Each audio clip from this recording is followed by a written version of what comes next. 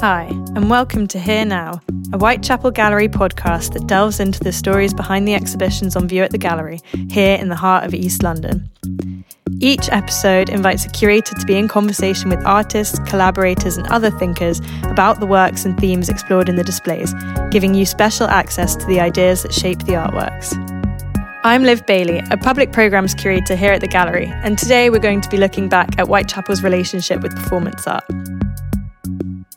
Whitechapel Gallery has a long history of platforming some of the foremost performance artists of the 20th and 21st centuries, notably through the 2002 to 2006 series A Short History of Performance 1, 2, 3 and 4. This series included live performances of historic works by Martha Rosler, Andrea Fraser, the Atlas Group, Stuart Brisley, Herman Nitsch and Carolee Schneemann, among others. This autumn 2022 season is a celebration of that relationship, with all of our current exhibitions focusing on performance and the moving body, including our archival show Out of the Margins, an examination of the institutional adoption of live art, as well as the large-scale show Moving Bodies, Moving Images, which brings together a selection of short films exploring the intersection of dance, choreography and moving image. And finally, we have a commission by performance artist Sadie Cha, who presents an immersive installation where sculptures, textiles and paintings act as tricksters and shapeshifters in and amongst a large-scale fabric house. Today, we're joined by artists, curators and programmers who have contributed to the UK's flourishing performance art scene since the 90s. The 1990s to the 2010s was a pivotal period for London's art scene, during which live performance moved from an underground art form to one acknowledged by the establishment. Out of the Margins revisits this history, mapping seminal moments within the development of the live art scene in London. The exhibition examines the creation of the Live Art Development Agency, launched in 1999 by Lois Keedon and Catherine Ugwu, whose successful advocacy within the Arts Council granted them the funds to set up the organisation. Lois Keedon will tell us about her experience of setting up live art programmes at the ICA and LADA, and Whitechapel's Asymmetry curatorial fellow Erin Lee will discuss the process of curating Out of the Margins. We'll also hear from artists Hitain Patel and Leah Clements, who recently participated in Performance Now, a talk at the gallery that questioned how far live art has come and what's in store for the future of the field. So first off, let's hear from Lois Keedon. Lois co-founded the Live Art Development Agency in 1999 and served as its director until 2021. Prior to this, she was Director of Live Arts at the Institute of Contemporary Arts and Performance Art Officer at the Arts Council of Great Britain. Live Art Development Agency. I wondered if we could just talk about the terminology there and if there is any distinction between live art and performance art for you. Yes, there are distinctions between live art and performance art. I see performance art very much as a practice that came out of the studio, came out of the gallery, when visual artists rejected the object and rejected the market in terms of their bodies as the sort of site and subject and material of their practice. But parallel to that, around the same time, artists are also sort of playing around with the rules of theatre, really. How can theatre be made? Artists are also playing around at the edges of dance, looking at sort of moving image and all of those kind of things. And so it's sort of like a hotbed of experimentation as a way, sort of performance poetry, activist practices, and artists who are sort of coming from different sort of non-Western traditions. And there was a sense that there was a kind of very diverse pool of activity that was sort of not particularly recognised either kind of critically, culturally, or in terms of resources and support. So for me, live art is very much a sort of a cultural strategy to include practices that were previously excluded. It's interesting that you say performance art, you see it as kind of coming from within the institution, because I always think of performance art as being almost like a reaction to the gallery and something that maybe kind of came about around the 50s, 60s, as very much external to the institution. So I wonder if you can kind of talk about that. I think it was absolutely external to the institutions. Absolutely. It was artists and it was artists sort of rejecting the institution and rejecting the sort of the body politic in the widest sense of the word, particularly artists from South Central America and the US and artists in Central Europe sort of protesting the sort of Vietnam War and other kind of regimes and other sort of oppressions and stuff like that. So it was very much artists who saw the institution as part of that establishment, really, and they sort of saw themselves very much as part of the kind of counterculture. But I see the work as coming from the gallery, not necessarily the institutional gallery, but the gallery as in, I see it sort of coming from the world of the visual arts. You were kind of, I guess, amongst the first institutional programmers of live art.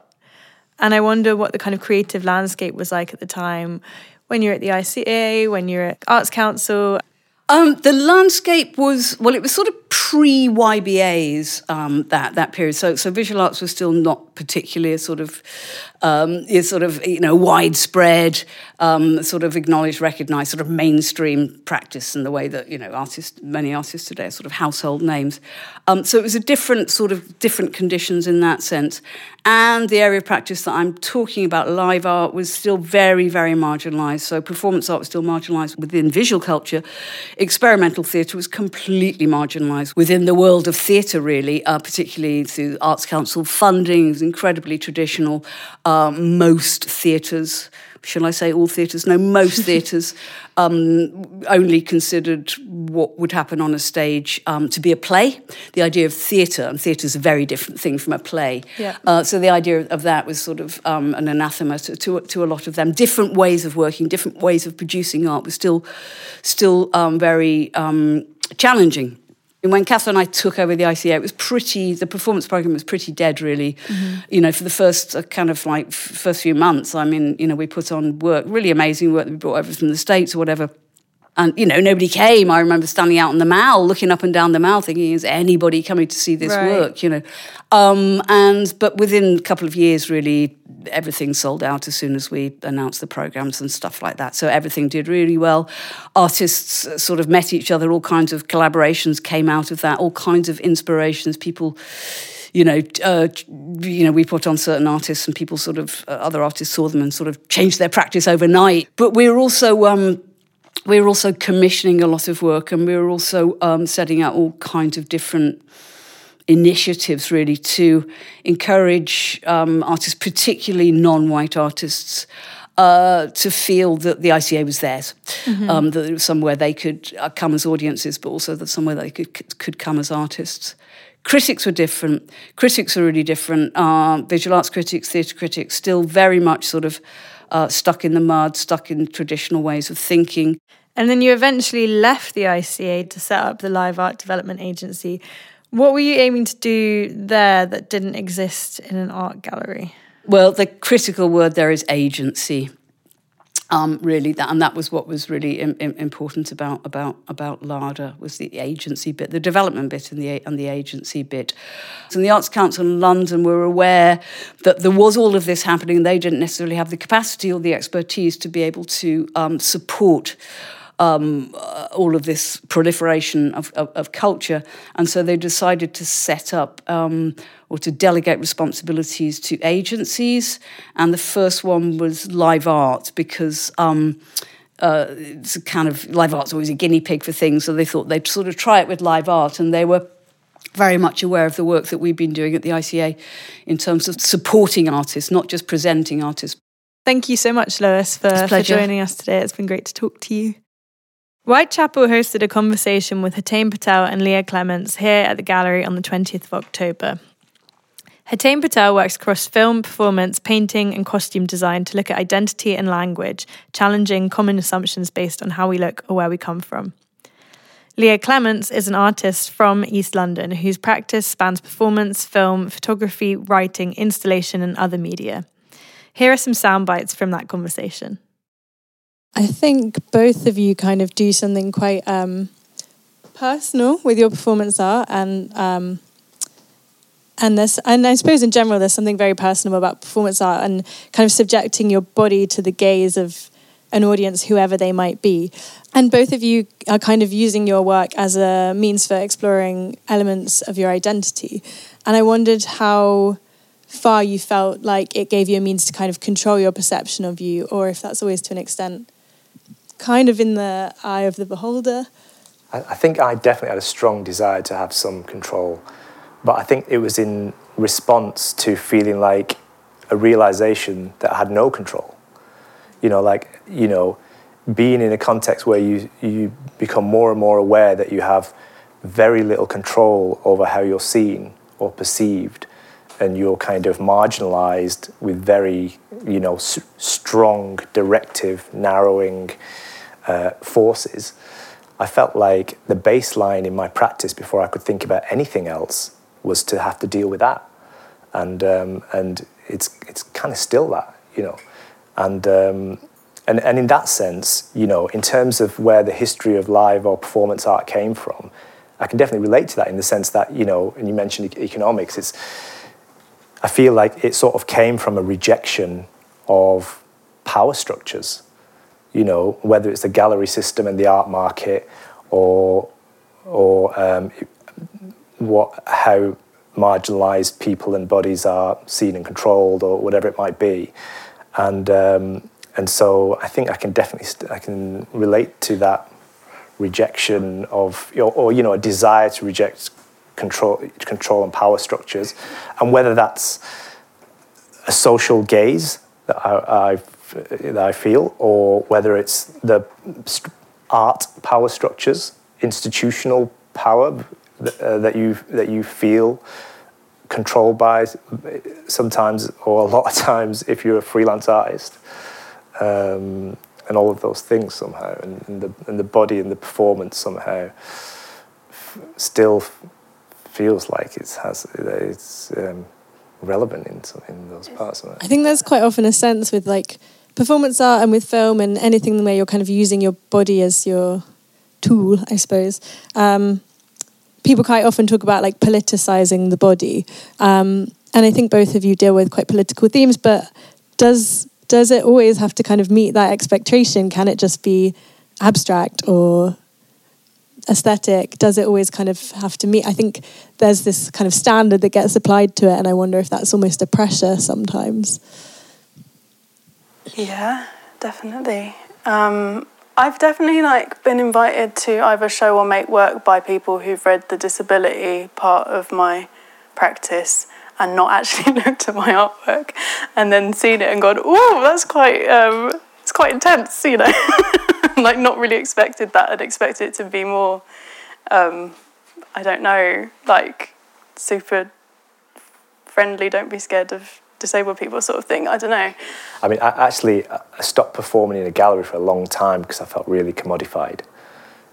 Whereas the early kind of performance I was doing was durational stuff in a gallery space, and it was me performing alone, and it was kind of walk in, walk out as you would a gallery, if you like. And I just started to feel like, kind of like being looked at, and so I stopped for many years. And I think this performance that we did in the gallery, in the National Gallery, is the first, one of the few performances in recent times that I've gone back into the gallery, because I felt like we found a way to have more control over how we're seen, or have more control over our agency in that space, I guess. So you've all kind of come into live art at different points in its history, I guess, and 30 years ago, it was probably quite radical to have performance art in a gallery space, and now it's become kind of mainstream. Like the Tate has the tanks, and there's a whole space dedicated to performance. And I kind of wondered if you felt like there's been a shift in what live art is, in the sense that does it have to kind of be more sort of sanitized and less radical to kind of find a space in institutions? Has it become a bit less daring? Again, like you kind of talked about feeling like it's become commodified. Do you think that's kind of changed since the course of your career? I think there's loads of daring work still out there. It might not be necessarily being put in institutions, but...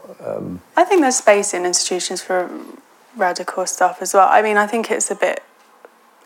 I think we also have to think about what does radical mean, because there was a point in time where that meant just provocation. Do you know what I mean? Like, if you think about like the Square or something, where you're just pushing people, is that what... I don't think that is what you mean when you're saying radical. But I think that there has been a shift away from some more problematic stuff, which does mean that people who are making more radical work are able to enter spaces a bit more easily. But then, yeah, I don't know. I guess it depends on what we want to say and do, or like encourage or try and get out of an audience or share. Yeah, what do we mean by radical? I mean, I understand radical to mean like a push against, or a reaction against something that is like, you know, institutionally or typically embedded in, that doesn't work for us. You know what I mean? Or that is, like I said, like kind of a reaction against power structures that generally keep us as artists or people or whatever under control.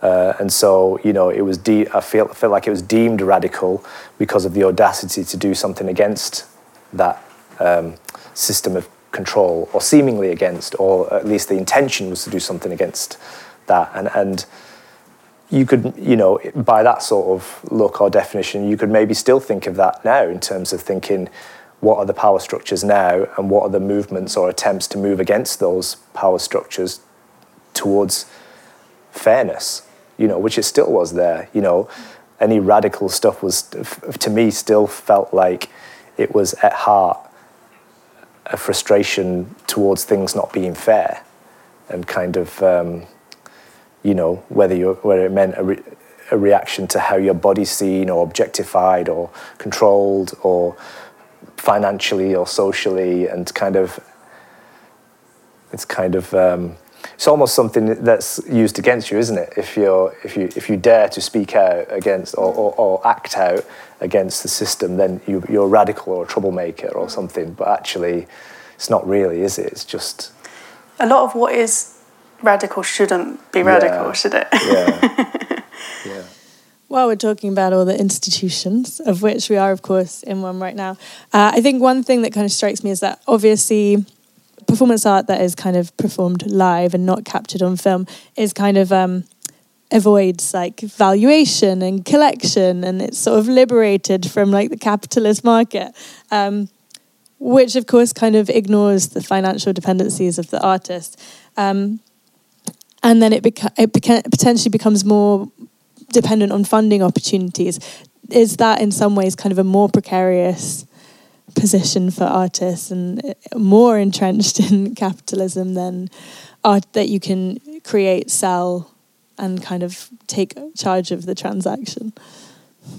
Yeah, I think there's like wider questions around how do artists survive, and particularly ones who are showing work in public art galleries more than commercial ones, or not commercial ones at all.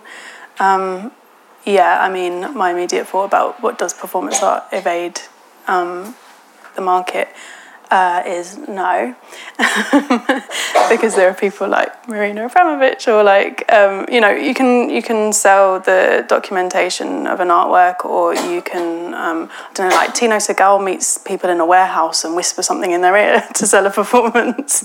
There are ways of doing it if you want to, and I don't think it is inherently outside of that structure. And then yeah, exactly, the next thought is, like you said, how are artists surviving? If not that, I don't really know the answer to that question.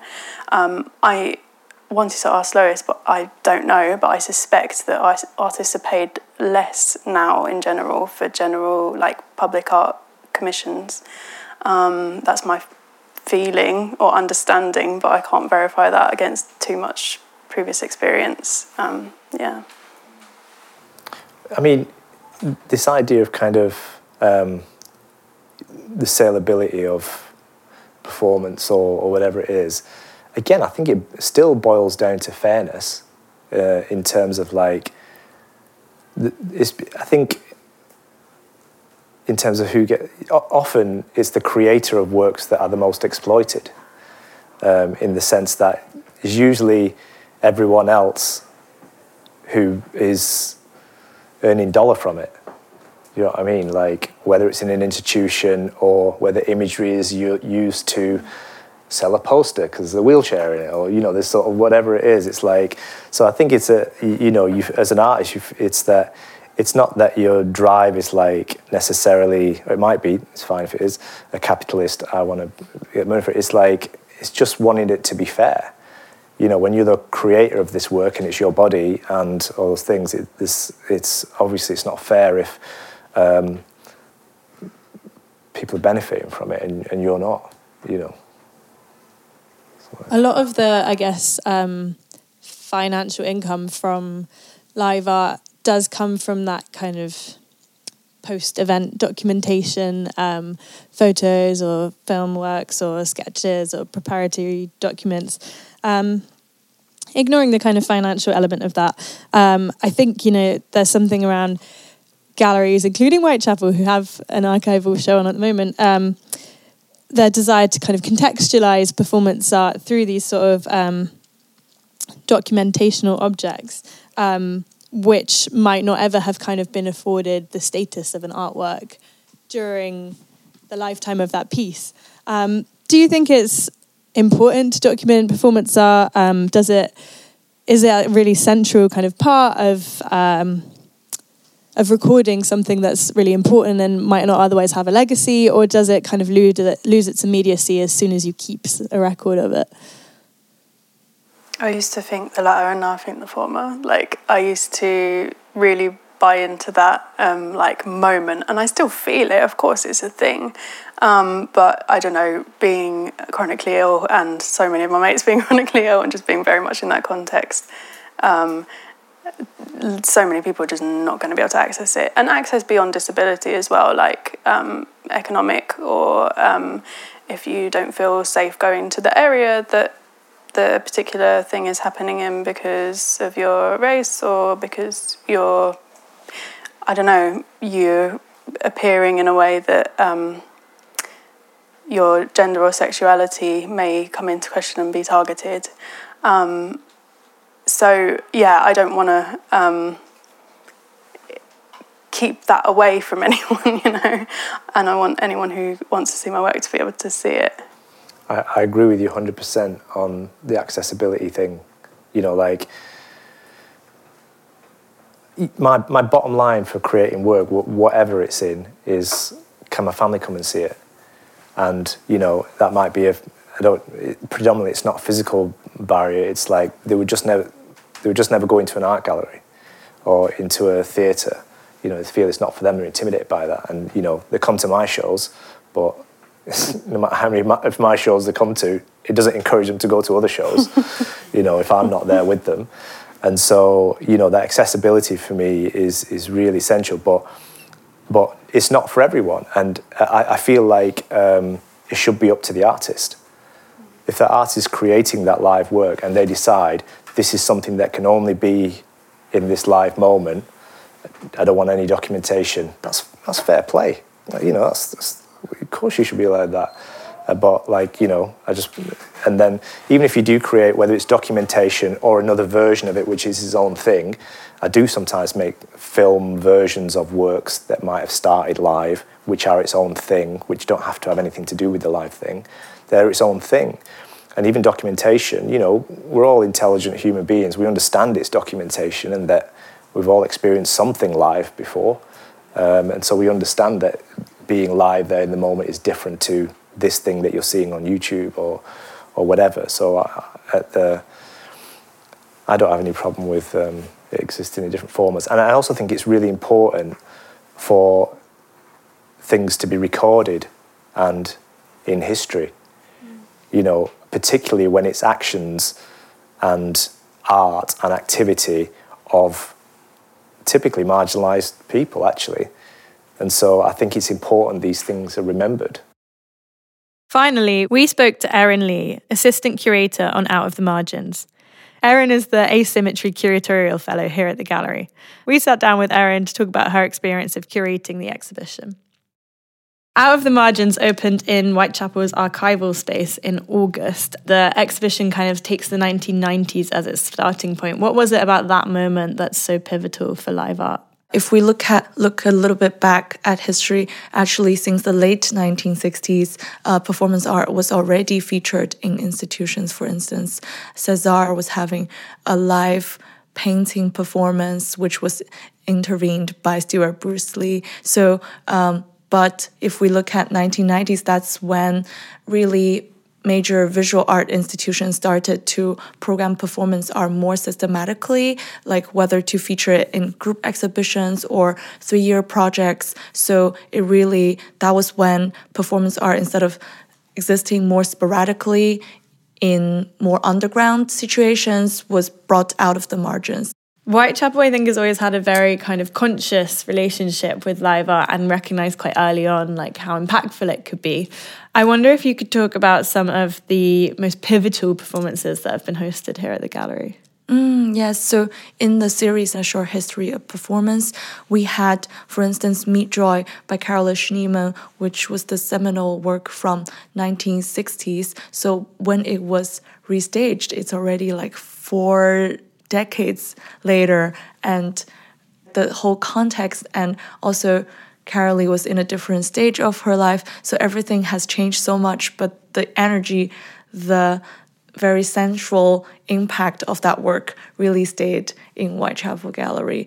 And there's also Semiotics of the Kitchen by Martha Rosler, which was first made in the 70s, but in the reenactment at Whitechapel Gallery, she actually, instead of performing herself, invited several British younger women to present the work. So this deliberate choice actually gave the work more contemporary relevance and also highlighted the feminist nature of the work. Right, and I think you can really see in the archival show the development of a canon in progress and performances becoming renowned in their own right and deserving of re-performances and restagings and documentation. And I think it's super interesting to see that process sped up on a scale that you don't see with other kinds of visual art. It's such a rich show with costume pieces, videos, documentation, letters, all kinds of things. What's your favourite piece from the show? So I have a favorite artwork that was Andrea Fraser's Official Welcome. This was a lecture performance in the second episode of A Short History of Performance at Whitechapel Gallery. So instead of, the director of Whitechapel delivering a speech, instead the artist Andrea Fraser, she played the role of many different characters in the art world, like the museum director, the curator, the artist herself, patrons. So she basically smoothly switched between all these roles by switching posture, the tone, and the attitude. So it's a very satirical and witty comment on the exaggerated praise we give to artists in the art world, but then also the fake modesty some artists give in return in social context. Thank you so much, Erin. It was great to chat with you. If you've enjoyed this podcast, I'd encourage you to visit the performance-based exhibitions here at the gallery. Zadie Char's commission House Gods, Animal Guides and 5 Ways to Forgiveness is on show at the gallery until April 30th, 2023. If you enjoyed this episode, please check out the rest of the Here Now series, available on Spotify, Acast and all other major platforms.